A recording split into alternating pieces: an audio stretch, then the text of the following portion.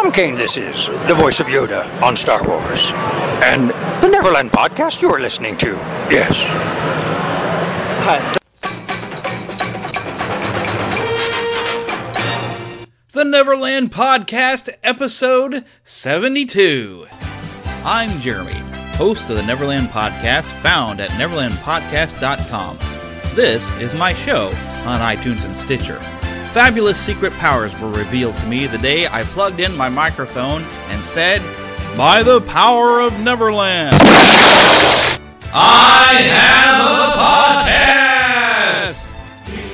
I became a mighty podcast host, and Neverland became the geekiest podcast on the internet. There are other things I feature besides Disney: Marvel, Thundercats, and He-Man.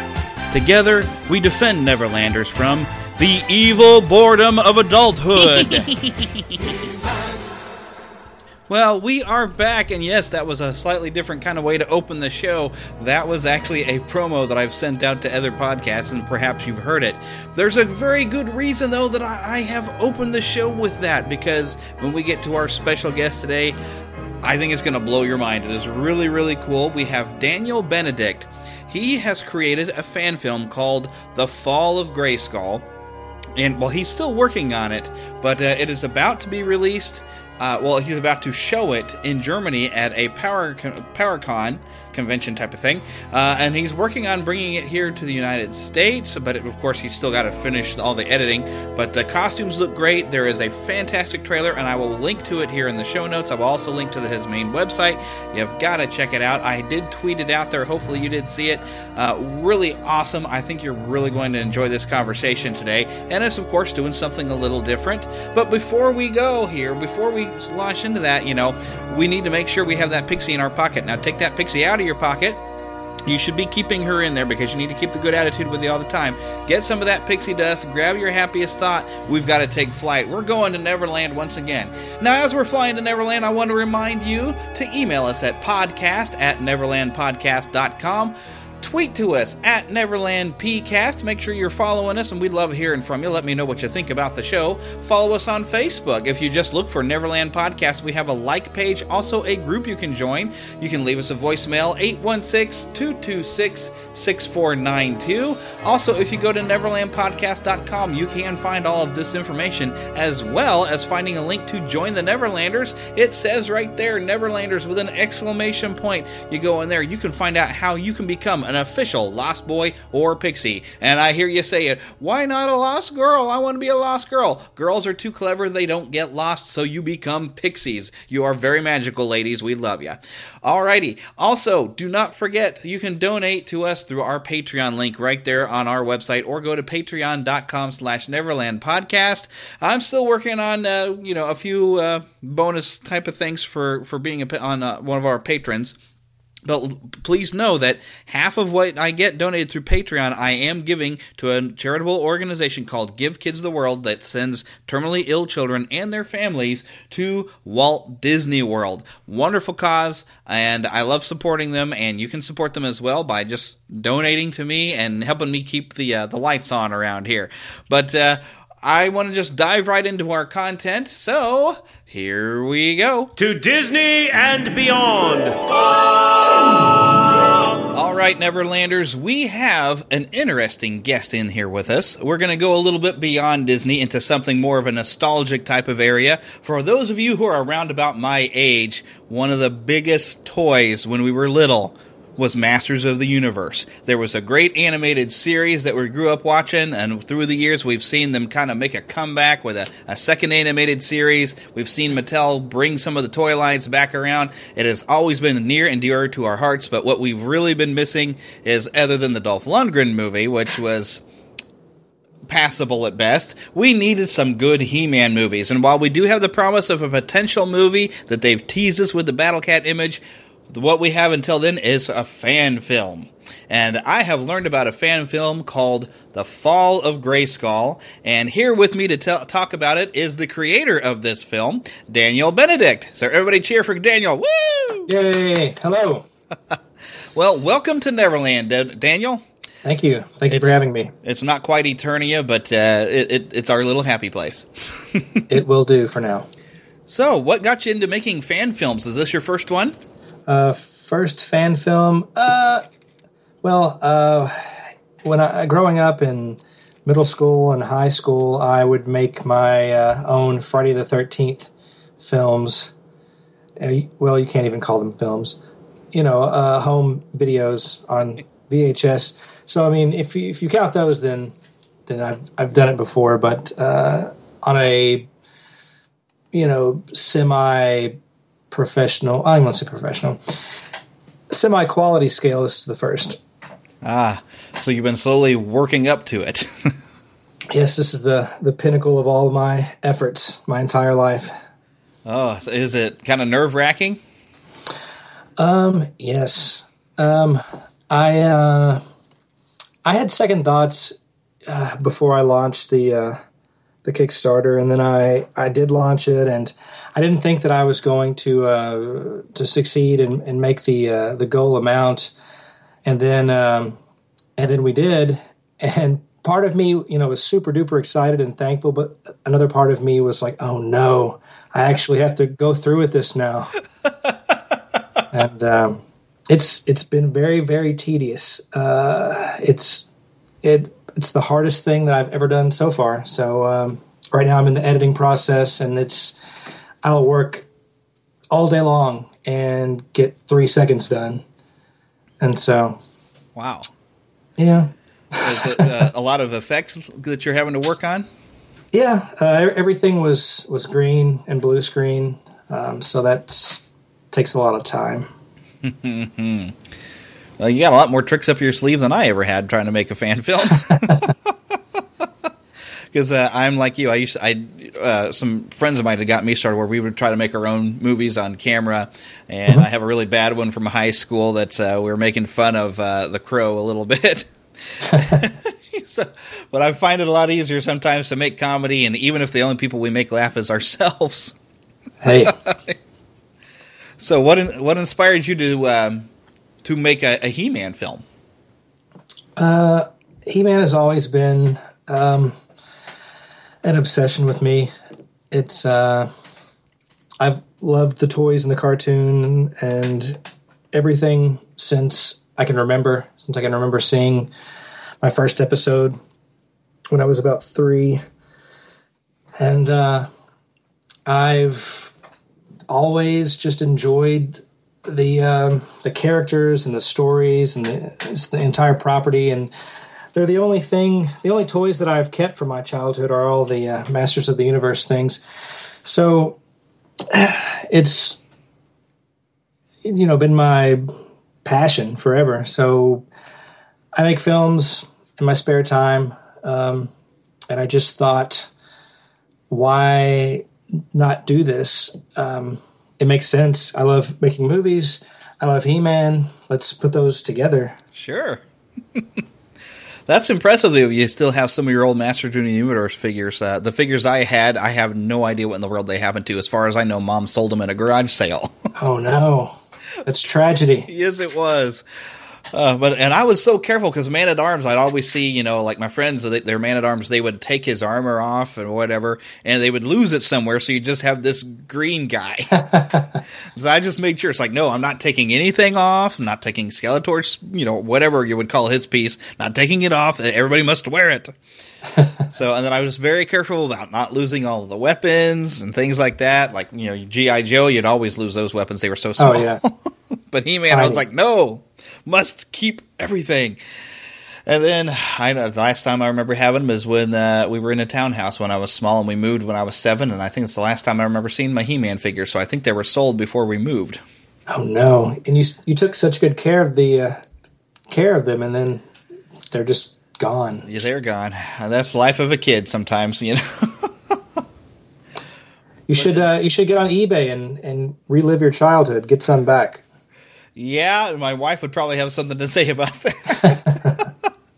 Because I am kind of reliving my childhood, though, through this show. And, I've looked at Matty Collector to try to buy some of the new ones because they look fantastic, but they want $50 for them. And I'm like, what? Are you kidding me?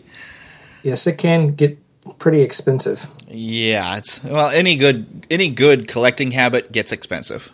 Yes, definitely. If it wasn't expensive, it wouldn't be worth collecting. Very true. Which I think is why it's big for the Lego people. About every cool set that I ever get tempted into getting into Lego, I look at the price of getting and even the Ectomobile that they've released, and I look at the price tag. I'm like, wow. That's actually the only Lego set that I own. Is that? I was so tempted. It's worth it, man. You should do it. Yeah, I really probably should. I won't tell anybody. I won't tell your wife. Okay. Now, what they really need is a Masters of the Universe Lego set. Oh, man. Getting us back on topic, but I've always thought that would be cool. I've seen some custom Motu Lego sets out there. They look really, really cool, but yeah, an official one would be wonderful. Oh, yeah. Now, what would you rather have them do? Base them off the original toy line or like the modern toy line? Original, definitely. Oh, yes, definitely original. That's actually one thing I have with the DC Comics now doing Masters of the Universe comics. It didn't take them very long before they started putting out redesigns of the characters, and I always liked the traditional H armor that He-Man had. Yeah, and they start messing with it. I'm like, he doesn't look like He-Man to me anymore. Yeah, I don't really love those redesigns, but I can't bash it because, we took our own liberties with our costumes and weapons and kind of put our own spin on some of them. So I don't want to bash something and then, because I'll probably get bashed for some of the things, some of the choices. But yeah. Yeah, that's definitely something to prepare for when you have so many He-Man fans out there. They're going to be, quick to want to check out the film, but then they're also going to be the ones that are going to nitpick every detail. Oh yeah. So I'm ready. Maybe. How do you prepare for that? I don't know. I need to become a drug addict or something. I don't know. I think that. I'm a huge He-Man fan. I know, the essence of He-Man. And I'm not trying to change anything. I'm trying to pay, tribute to He-Man's, but at the same time making it to where it works like live action and being realistic at the same time. So I think that the choices that we've made in the design are really good, and I hope that most He-Man fans will appreciate that. Hopefully, at least in time. Yeah. So what was your preference for backstory? Because the original Masters of the Universe toy line had He-Man as sort of this somewhat wandering kind of barbarian who was the guardian of Grayskull. And then later, you had concepts of him being Adam. And then by the time we got to an animated series, they came up with a kind of a superhero concept with having the power sword that he actually transformed. And then, of course, having his Clark Kent weaker Adam self running around, which, I think kind of revolutionized the whole concept of it and actually gave it a lot more story than what the toys had came from. But there are still books out there in existence that you can kind of track down on eBay that still go from the original barbarian style. So what was your preference when looking at the movie, how you wanted to frame it? I love the Filmation cartoon in the 80s. I think that's what made He-Man so popular and successful. So I like the Prince Adam aspect. I like the Superman Clark Kent aspect. It gives you something to anticipate. It gives you something to, if you can only just get the sword, if you could just get it, Yeah. It adds to the plot. But we took a lot of aspects from a lot of areas of the entire franchise. A lot of Filmation stuff, a lot of the cartoon, some mini comic stuff, a lot of stuff from the new toy line, 2000X designs for some of the costumes. So we've plucked things from every facet to make this, the best possible, cohesive story and world that we could come up with. So when it came to costuming, did you find a bunch of cosplayers to try to help with the design? Or how do you manage to get these created? Oh, at first, that was kind of the what got the ball rolling. I was at PowerCon in California in 2013, and I'd become friends with a lot of these cosplayers and actors and stuff, and I thought to myself, we have access to already made like really good costumes, or people that have the talent to make these really good costumes. Let's put together some kind of a He-Man film, some kind of a short film, or at first I was just going to put together like a fake trailer, like a trailer of a non-existent movie, and then I realized that was going to cost a lot more money than I had, and more money than I would be able to get through Kickstarter, trying to fund a trailer. So we made it into a short film.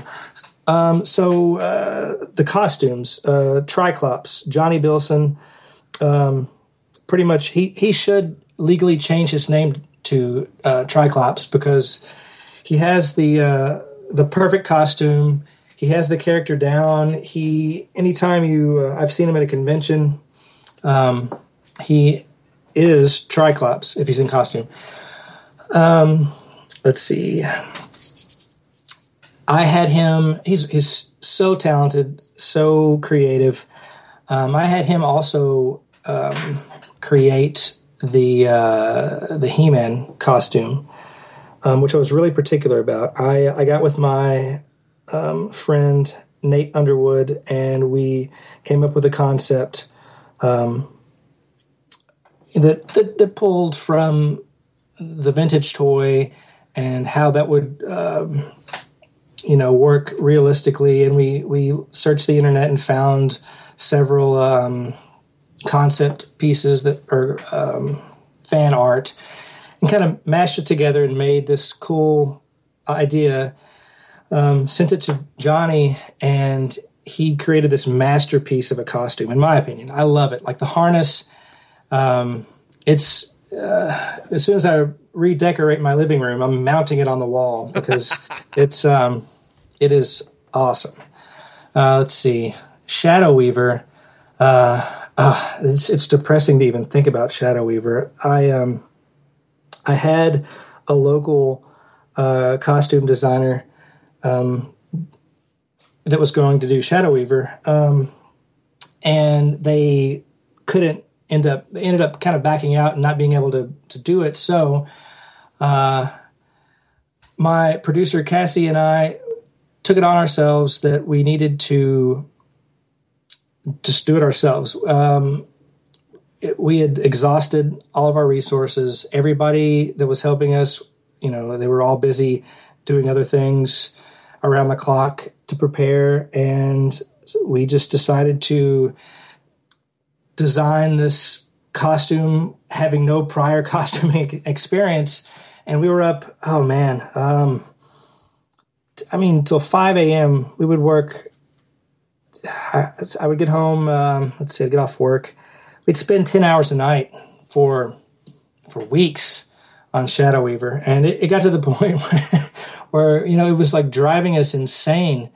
But in the end, it turned out so good, and I can't believe it actually worked and fit on a human being and and stayed together.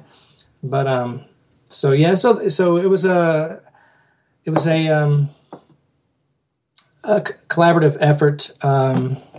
Angela Bermudez made part of the sorceress costume. She's an artist / cosplayer, really talented. Let's see, what other characters in this movie? You get the picture. Lots of people came together, banded together to make this awesome. Lance and Amy Jays from Jays Cosplay, Skeletor, and they did. They provided Skeletor, which was already made, and I saw them. I met them at PowerCon, and the Skeletor was just it's kind of like the initial moment where I was like, man, this needs to be like on film. So yeah, Holly, my friend Holly, designed Evil-Lyn, part of Tila. So, okay, I think that's all my shout-outs. Well, yeah, it's good to have the shout-outs when they, with all these people helping out to make all these costumes. So now, I'm guessing with Shadow Weaver, are you going to then include some of the rest of the Horde are in this movie? Well, there's no Horde in the movie. I've been asked, why Shadow Weaver thrown in with all of the, why put a She-Ra character in with all of these He-Man characters? And I basically am just like, shut up, I wanted to. Well, originally I was, when I first started writing the script, I had Count Marzo in it, and it was are you familiar with that character? It sounds familiar, but it's not quite clicking. It was in the Filmation, and then later in the 2000X cartoon, they changed him and made him really awesome. And I thought it would be a cool idea to kind of have him as this on the fence. Is he helping the good guys? Is he helping the bad guys? But that didn't work out. So I already had a lot of it written. So I needed to throw in, another character, and I was like racking my brain on, what character, could I get to kind of fill in this role? And I was like, well, I'll just bring in a She-Ra character because, that will give me an excuse to, have this, person that could be on the, helping the good guys, could be helping the bad guys, could be, who knows? And of all the She-Ra characters, I think Shadow Weaver is just really cool looking. The characters, there's so much that can be done with an evil character like that.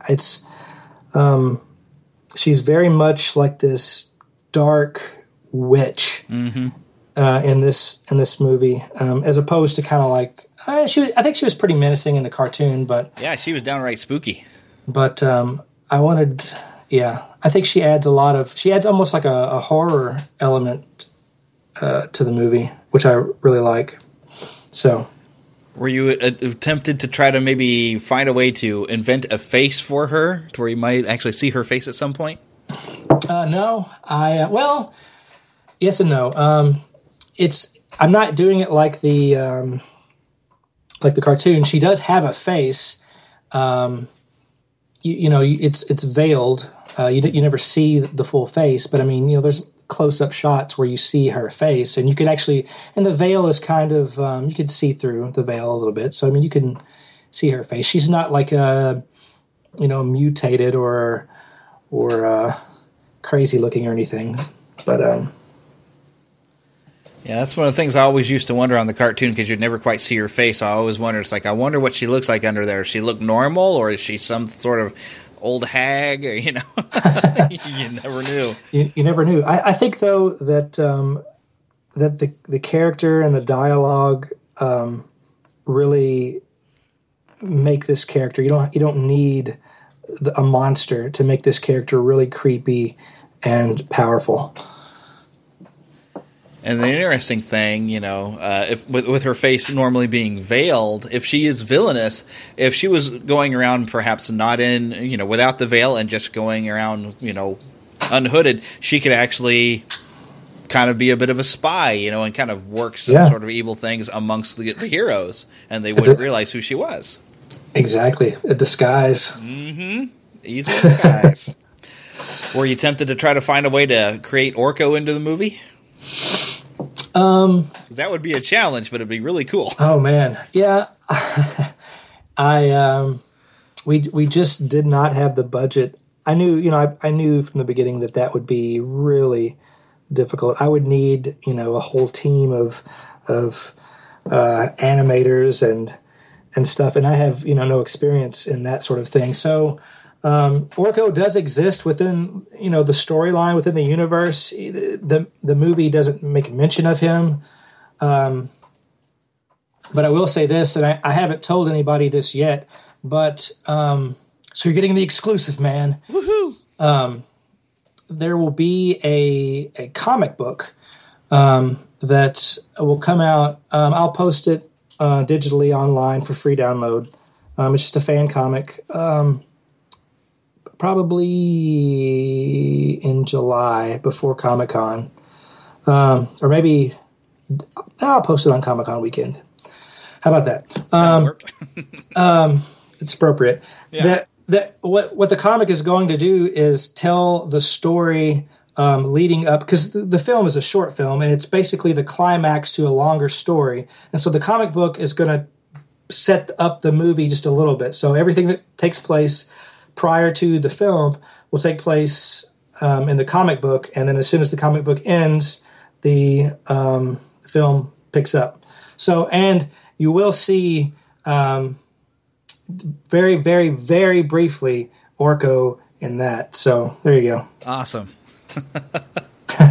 He's one of those characters that you needed that comic relief. He fit right into the cartoon. Yes. He was kind of an oddball character, but I actually remember having an Orko figure, and all it could do really is just spin around on the table, but it was great. Hey, that's a good action feature. Yeah, it was great because he'd just run around crazy, and I remember I'd take his hat off and be like, "Boy, he had the weird kind of just his head was nothing but a blackness with eyes and ears when he took the hat off." And you're like, I really wish they would have showed you what his head is supposed to really look like underneath this hat. So he looks just like Shadow Weaver. They're twins. There you go. And they look just like John West. That's all the same thing. So let's talk about story. Now, how much can you tell us without giving away any spoilers of what you came up with for a storyline? Okay, let's see. So it's called Fall of Grayskull. So apparently, Grayskull has fallen. You could just assume that it's to Skeletor because, he is the main villain. Mm-hmm. So there's that. It's a story about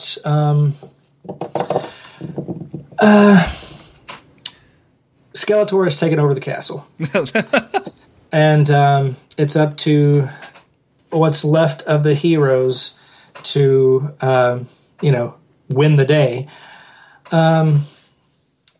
There's several storylines running through. It's very much a Teela movie. Also, she is. If you've seen any of the photos that I've posted, she's designed after the newest or one of the new action figures for the new classics line, Battleground Teela, which they actually based off of a design back in the old, I think, DC comics, where they called her like Bikini Teela because she didn't look like the Filmation cartoon. She had like this metallic like bra on and the furry barbarian shorts. So in the classics bio, she's kind of like the new sorceress of Grayskull because her mother's not there anymore. And so Teela is. Oh, and by the way, like I've been posting bios for the characters in the movie on the website fallofgrayskull.com and on the Facebook page. So if you what have we posted so far? Triclops, Evelyn, Teela, and then we're getting ready to post Shadow Weaver soon. So if you want some info on their characters, there you go. But Teela is very much a combat person. She relies heavily on on fighting. She has a pistol, but she also has inherited her mother's powers. She's the guardian of Grayskull now. She's magical, and so a lot of the story has to do with her coming to terms with the loss of her mom, with these new powers, feeling inadequate. Trying to fill this role, as this very, very important person that she doesn't feel like she's worthy to do. So you've got your He-Man, Skeletor, Man versus Man. You've got Teela, Man versus Self dilemma, and let's see, what else can I tell you? Is that not enough? Oh, I think that's a lot. That's pretty cool. Let's see, and it's that's all I'm going to say. Ask me more questions. Yeah, that actually reminds me of, I don't know if you've been reading any of the modern comics, but they've had Teela take on the role now as being the sorceress, but they also took inspiration from the original Teela figure. She had that kind of a snake-like hood thing, and they took inspiration from that, and she's sort of wearing that as in her sorceress role, and it turns out she's also now the leader of the Snake Men. I do... I have all the new comics. I have not read all of them because I just don't have a lot of time to do anything. Well, I'm sorry. I should have said spoilers. No, I have read those, or I skimmed through several of those, and I saw that. It's a new story. It's something that's never been done before. It's cool. I don't love it, but. I respect it, and I think that it's good. There's those, and there's like the new mini comics with the figures, and reading some of those and the new comics, it kind of like there's so much going on all the time. It kind of like blows my brain sometimes, but. Yeah, and DC seems to be finding new ways to completely shock us and surprise us. I love the way they introduced Adora there in the first issue and had her in a full Hordak mask. And yeah.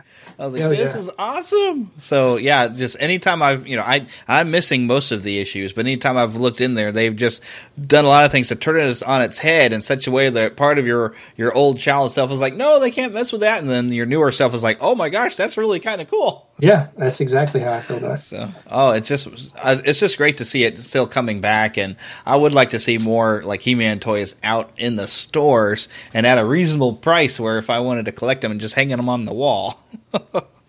Oh, I know. I have been known to do that.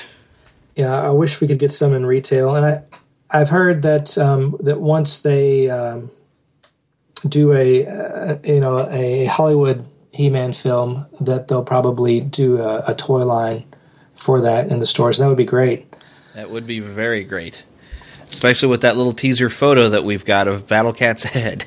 Oh, I know. Oh, I was so excited when I saw that. I was jumping around and I had to show my wife. I was like, look, it's Battle Cat. I'm excited. There's no Battle Cat in mine, but... yeah, it'd be kind of hard to go and get yourself a tiger and paint it green. Yeah, a little bit of a challenge there. Nah, I do it every day. Yeah, sure. Now, how did you find somebody to play He-Man? I figured, did you go to local football teams or something? Say, we need a big guy to be He-Man.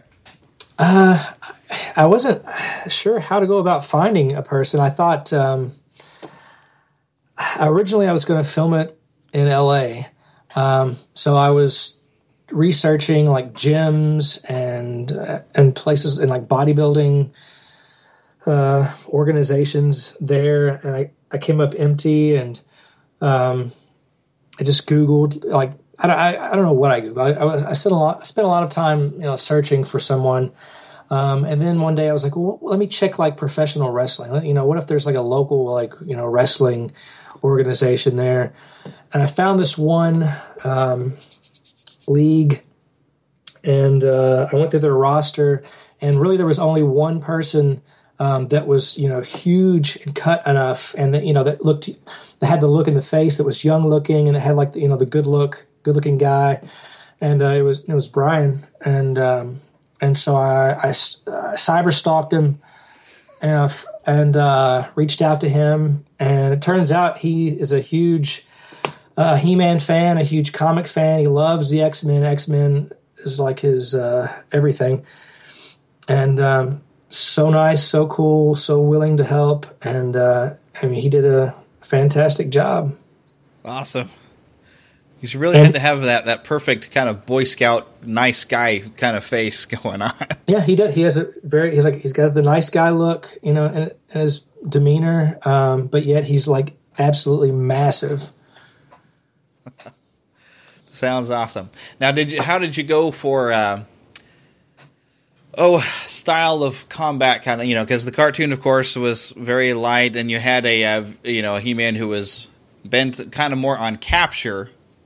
Of course, in the other comic iterations, they say, hey, you know what? This is Sword and Sorcery. We're going to be a little bit more violent. Did you find like a good blend somewhere between the two, or how did you handle that?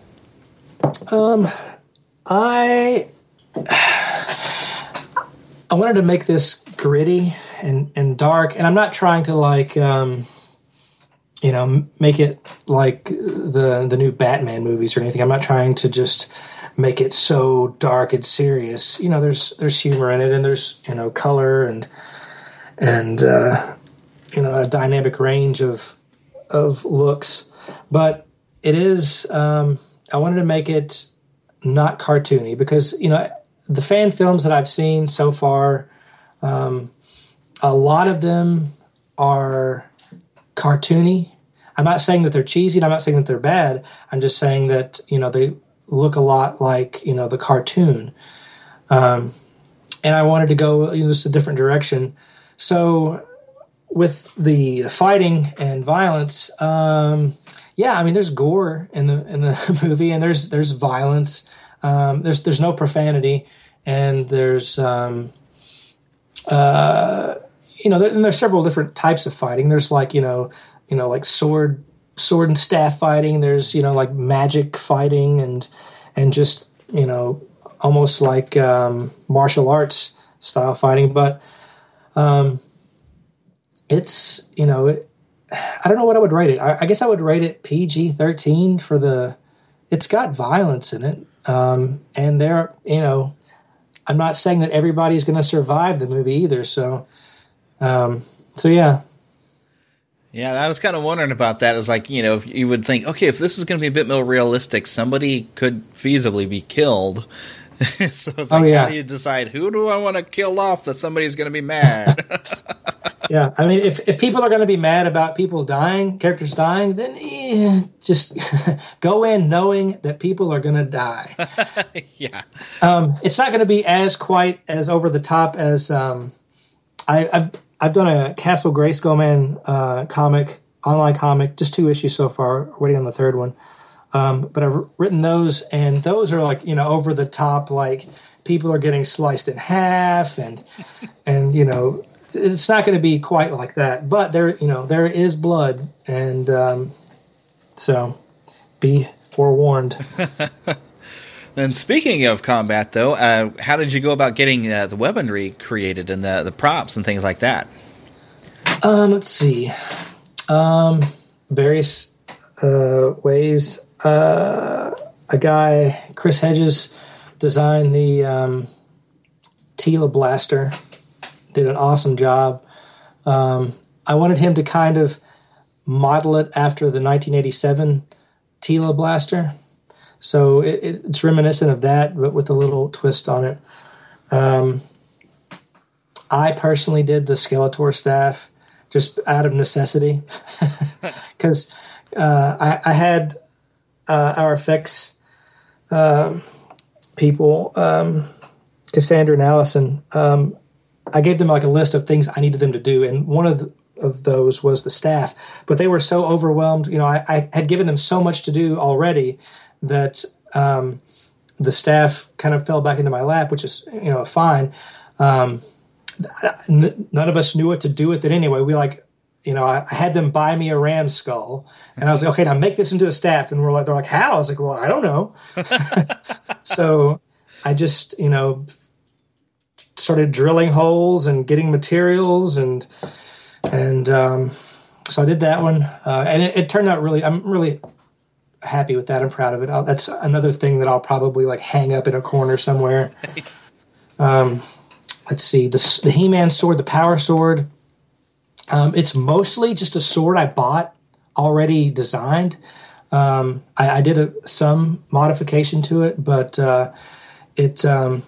It had the He-Man cross on the bottom of the handle. It had even like red He-Man crosses on the blade, and that's the thing that people might at first be like, I don't like that because it doesn't look like any of the other He-Man swords I've ever seen.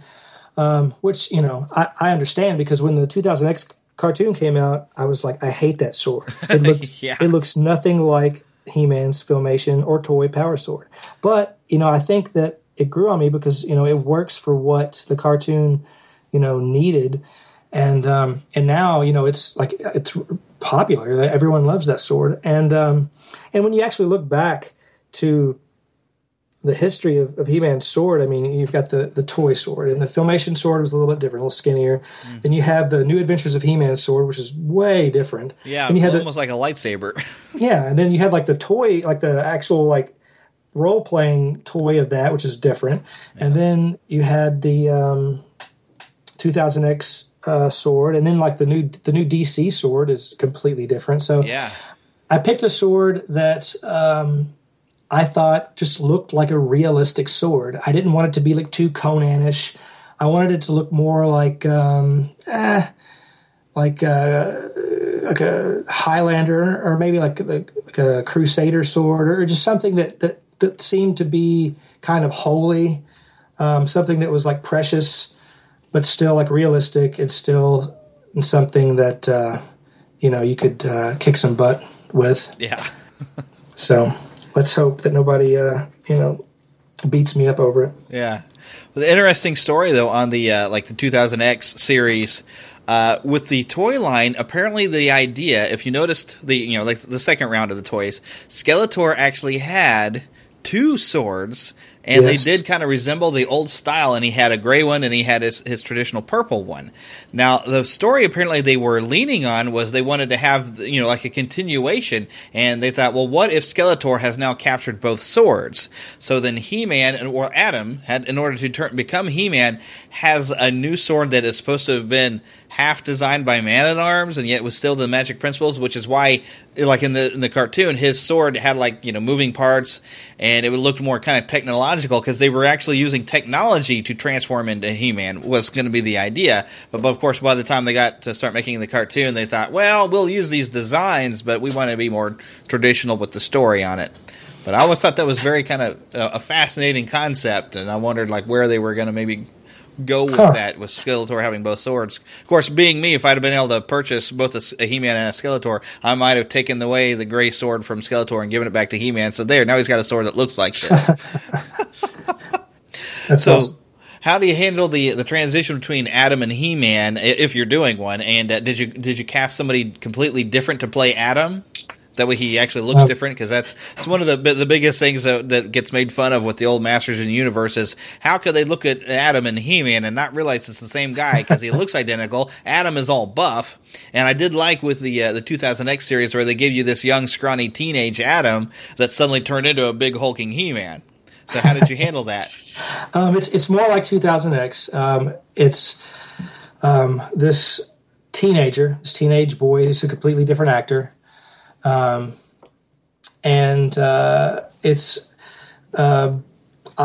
am still actually working on the transformation. I haven't got it all figured out yet. I have it all filmed, and I have a plan, but I'm still working on it. But there will be a transformation scene. I can't, how could I not include that? Yeah. I like the dynamic of having, this kid basically who has this chance to be, this powerful hero. I mean, that's kind of what He-Man, was to us. We, as kids, we wanted to be He-Man. We wanted to be, the most powerful man in the universe. And I like the idea of it being like this, not necessarily like a weak person, but just somebody that looks completely the opposite of He-Man, but at the same time, that looks like, a smaller version. Yeah. Has the heart of He-Man, but none of the power. Yeah, there you go. There you go. All right, so now you're premiering this actually in Germany. Have I got that right? Yes, Grayskull Con, September 11 this year. And so what is the plan for being able to premiere it here somewhere in the States? Well, I'm looking at several venues and dates. And I haven't said this to anybody yet either. So another exclusive. If I can get it done in time, people who go to Comic-Con will have a chance to see it at the Power Party. Awesome. That Friday night. So, but that's if I can get it done in time. It's pretty hardcore editing, time consuming. Yeah. So there is that, and I'm going to do a local premiere because most of the because we shot it here in my hometown, and most of the actors and crew are here. So I'm definitely going to show it here in Kentucky, and possibly several other locations. Yeah. And then after you've kind of toured it and showed it at a few conventions, are you going to try to put it online, or do you have plans for distribution? That is the goal. The Kickstarter, the backers on Kickstarter will get their DVD or Blu-ray, whichever or digital download, and then eventually my goal is to have it stream online. Hopefully that will become a reality. Like you were talking about with me earlier about YouTube and their issues with material. I may have to not put it on there and put it on another site or another way to get it to the public for free. I mean, it's always going to be free. I mean, but is there a chance that anyone who maybe didn't know that you had a Kickstarter going, if they wanted to get a DVD or a Blu-ray of it, would they still be able to get one somehow? I don't know. That's something that I don't know yet. Maybe I don't. I'm running the risk of like just starting to make money off of it at that point. Yeah. And I really don't want to do that. So I would say next thing you know, Mattel shows up at your door. Excuse me, Mr. Benedict? As of right now, physical copies are reserved as rewards for the Kickstarter backers. So, there's that. Yep. So what's next after this? Now that you've kind of got a taste for doing something a little bit more high profile and a little bit higher budget, you can plan on making some more fan films, try to slowly work your way maybe actually into doing some full Hollywood style film? I don't know. Some days, yeah. Some days I'm so overwhelmed, I'm just like, I'm never making a movie again. It just depends on how tired I am that day. I don't know. I really don't know. I can't. Usually I'm always, while I'm doing a project, I always have the next 3 projects mapped out in my head. But with this one, I'm so involved with it that I can't even really see past this year yet. So I don't know. Well, George Lucas had a few days like that working on Star Wars, like, oh, I'm never doing this again. And then he, had to stop from, his physical health kind of became a problem. So you never know. This might be just this big launching point. And the next thing you know, like, I got to do more. So, well, if it comes to that, then so be it. This could be the launching platform for Daniel Benedict. From fan film to Hollywood legend. You never know. It could happen. Hey, I mean, I would accept that. And you heard it here first. Oh, well, big thanks for coming onto the project, or onto the podcast here to talk about this project. I'm really hoping this turns out really good. I'm pretty excited for this because I saw that little bit of a tease thing that's on the Facebook page. And I'm like, well, hey, you see a little bit of costume and they look kind of cool. So. Well, cool. Well, thank you for having me on, and I appreciate it. I'm glad you're excited. I hope everyone else is. And yeah, and the teaser trailer, that's all that is. That's nothing final. That was just me taking some shots that we had filmed and just mocking up, what it could look like.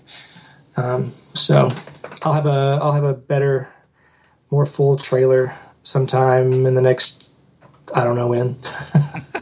Sometime soon, hopefully. Yeah, there you go. All right, and the website is fallofgrayskull.com, right? Yes. All right, so everybody go check it out, and I figure you also, the Facebook page, if you search for Fall of Grayskull, you will find it. Is there a Twitter page or a Twitter feed that people can follow on the project? Yeah, if you go to fallofgrayskull.com, there's some links to Twitter, YouTube, Facebook. They're all there on the top banner.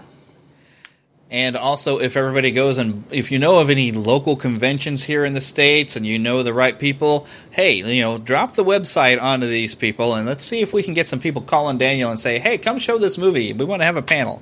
Absolutely. That's a great idea. Do it. Do it! Find the right people and talk to them into it. In fact, we got another convention. We just had Planet Comic-Con here in Kansas City, but we've got another one in August, which is actually before, though, when you're scheduled for Germany, so I don't want to put a rush on you. But, maybe by next time Planet Comic-Con comes around, I'll find the right people and say, hey, we want to see this movie. We need to have a panel.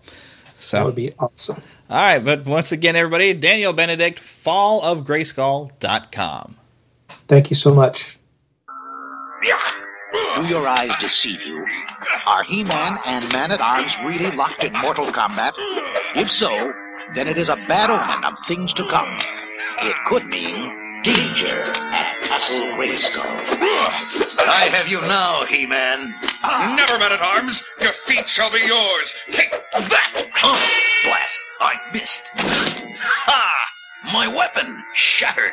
You're finished now, Man-at-Arms. Father, He-Man, stop! This is madness, please! No, Teela, we weren't really fighting. No, my dear. We were merely trying out a new weapon I had invented.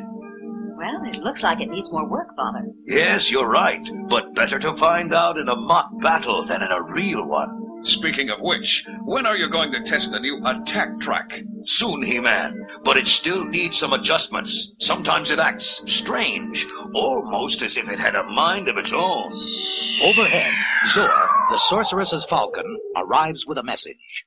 By your leave, He-Man, there is trouble. Skeletor and his men have been spotted approaching Castle Grayskull from the north. They are only a short march away from it. We'll take the Talon Fighter. We must get there quickly. But He-Man, the Talon Fighter can only carry 2 of us. No, you go ahead, Father. I'll take the attack track and meet you at Castle Grayskull later. Now go. This Talon Fighter is truly amazing. Yes, with its magic, we'll be at Castle Grayskull in moments. And with Skeletor around, every moment counts. Hang on.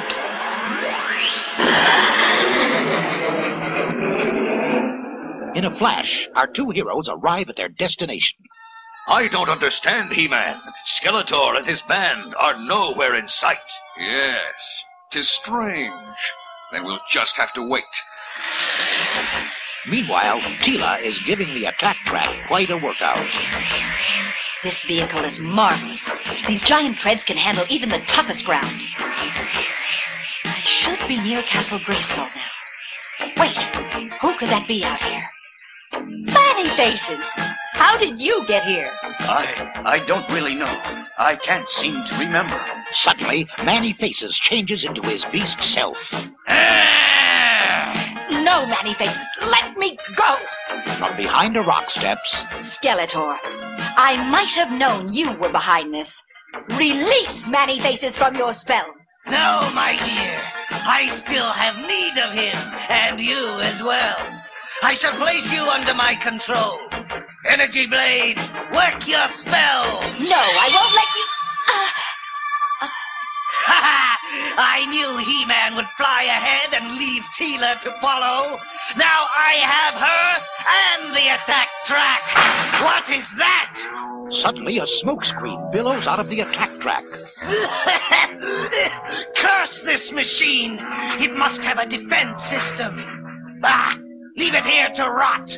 Let's get to Castle Grayskull. Later at Castle Grayskull... Triclops, use your gamma vision to look around this corner. What do you see? He-Man and Man-at-Arms are standing in the watchtower, Master. Excellent! Now it's Teela's turn to help me. Go forward, my dear, and call He-Man. He-Man, I'm here. Open the drawbridge. Yes, right away, Tila. Drop your weapons, He-Man, and remove your super suit. That's right. Now I am master of Castle Grayskull, and I will learn its secrets. Trapjaw, take these three away to the dungeon. Below ground in the dungeon, Who'd have thought it? The mighty He-Man locked up in a dingy cell. Quiet, fool. Ah! My, is that the best the great He-Man can do? Just throw water? Don't talk to me. Just leave me alone. Just for that, I'm going to stay and keep you company. Say, did I ever tell you about the time I fought off 16 giant spiders? upstairs, Skeletor is busy trying to study the castle's command center. Beastman, leave that alone! Don't touch that merman! How can I learn the secrets of the castle with you bumblers poking around? Master, what does this lever do? Serves the fool right! Meanwhile, in the dungeon, a strange change is taking place. Then the sword went... What's happening? I can't move my mouth. It worked! He's rusted shut! What? Of course. That's why He-Man threw the water at him, and then kept him here talking. The iron in his jaw and arm is rusted tight. He can't even move or call for help. Get his keys! The game is finished, Skeletor! No! Beastman! Merman! Get them! Looks like your master is escaping and leaving you with the dirty work, Beastman. But we'll have this bunch cleaned up in no time. Right. I'll go after Skeletor. One more step, He-Man, and Teela is finished! Throw down your weapons! What's that? What are you doing? Seemingly out of nowhere, the Battle Falcon Zor swoops down and drops a bomb from his backpack. Great shot, Zor! You blew him right over the castle wall! Curse you, He-Man! You and all your friends and your weapons and... Look, He-Man! It's a tack track! It's firing lasers at Skeletor! I think you were right, Man-at-Arms. That machine does have a mind of its own. Well, there goes Skeletor and his band, Many Faces. And his spell over me is now broken.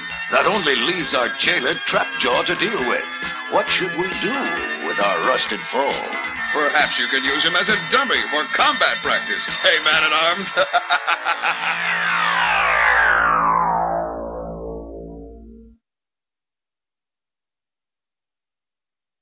Coming soon. Watch for new adventures so you can act out the action and help He-Man fight the battle for all the power in the universe. I, Skeletor, will finally defeat He-Man! I'll use the Talon Fighter to stop Skeletor! In a flash, He-Man's hurled through space and time. Surrender to the power of White Red's Talon Fighter! You win, He-Man, but I'll be back!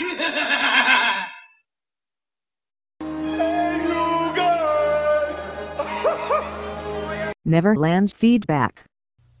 Okay, now, before we wrap this up, we want to give us a little shout out here to some brand new Neverlanders. And I'll just read you exactly what these emails said. I have two new add-ons here, two new emails. The first one says, I'd like to be Pixie Beth Build Friend. Or Build Fiend, actually. Okay, Pixie Beth Build Fiend. I'm still playing with Legos, and I take the pledge to never grow up. Well, if you're playing with Legos, you've certainly achieved that goal of never growing up, and I salute you. I was never very good at building Legos myself, so I definitely have to take my hat off to anyone who can build. Oh, and by the way, did you know that there is a Labyrinth Lego set that Beth has designed, and it is available? You can vote for it to make it an actual set. We're going to have Beth on, and also the people behind the Pinocchio set that I've actually, if you look in your show notes, we have had a link on there for quite a long time to go so you can support the Pinocchio set. But Beth has a set as well of the Labyrinth movie. Very, very cool. So check out your show notes, check out neverlandpodcast.com, and be on the lookout for an upcoming episode where I did sit and talk with them. Sit and talk with them, I say, but, of course, across the internet. But it was a lot of fun. They were great people, and you're going to enjoy that. That is coming up very soon. In fact, most likely, unless something huge happens, it'll be next week. Also, I've got another email that says, "This is Rick Myers of the Fumbling Forwards blog. For my Lost Boy name, it will be Lost Boy Tricky Rick. It is an old nickname, and I still get people calling me that." Now, many of you will know who Rick Myers is. He was actually on our show, and we did our Marvel DC 102 conversation with him. He used to have a blog that was called Recovering Uber Geek, and now it is called Fumbling Forwards. He also has a Facebook page and things like that, so go check him out. All right, we also have a couple of new Twitter followers that I want to give you a little shout out. Gavin McHale and Chase A. Thompson. Also, adding onto our list of followers, we have Lorelei Wilson and Buggy Irk. Buggy Irk is the originator of the Pinocchio Lego project, which you can find now a link in the show notes. Also, we have Filip Longvinenko, which I probably got his name wrong. He's from Ukraine, is a music composer for film and games. How cool is that? Also, we have David Dollar from the Deuce Cast. And also, our guest this week has become a follower, Daniel Benedict. So I do advise everybody, come and check out our Twitter feed. I do try to tweet a lot of fun. I haven't gotten a chance to lately do as many things as I normally would, where I'd have Marvel Mondays, Turtle Tuesdays, Wayne Wednesdays, and things like that. Life has been kind of complicated lately. I've been starting in with a new job, which, by the way, for your mail carrier's sake, secure your dog. Yeah, I thought it would be kind of an uncommon thing, but it seems it's a bit more common for us to get attacked by dogs, and I had to go through a training to protect myself from dogs today. So, that's completely off the subject, but remember throughout this week to keep a pixie in your pocket, and by that I mean, of course, to keep your good attitude, your young attitude, and that'll give you an ample supply of pixie dust to spread into other people's lives, which by that I mean, of course, to go and love on other people. Even just saying good morning and a smile and a handshake, sometimes a hug if it's allowed, it can really brighten a person's day. But until we see each other next week, or hear from each other next week, God bless. Thank you for listening to the Neverland Podcast. Please subscribe and rate the show on iTunes, Stitcher, and Blueberry. We love to hear from you on twitter.com/NeverlandPodcast and facebook.com/NeverlandPodcast. Leave us a voicemail at 816-226-6492 and send email to podcast@neverlandpodcast.com.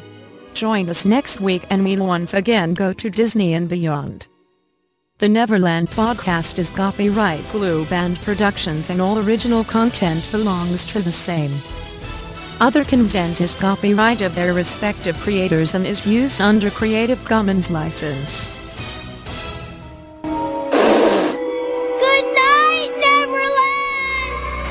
New year, new credit scores. Chime makes it easier to build credit by using your own money to make on-time payments with a secured Chime Credit Builder Visa credit card. Use it everywhere Visa credit cards are accepted. To apply, just open a Chime checking account with a qualifying direct deposit. There's no annual fee or credit check required when applying. Get started at chime.com/build. That's chime.com/build. The Chime Credit Builder Visa credit card is issued by the Bancorp Bank N.A. or Stride Bank N.A. members FDIC. Late payment may negatively impact your credit score. Results may vary.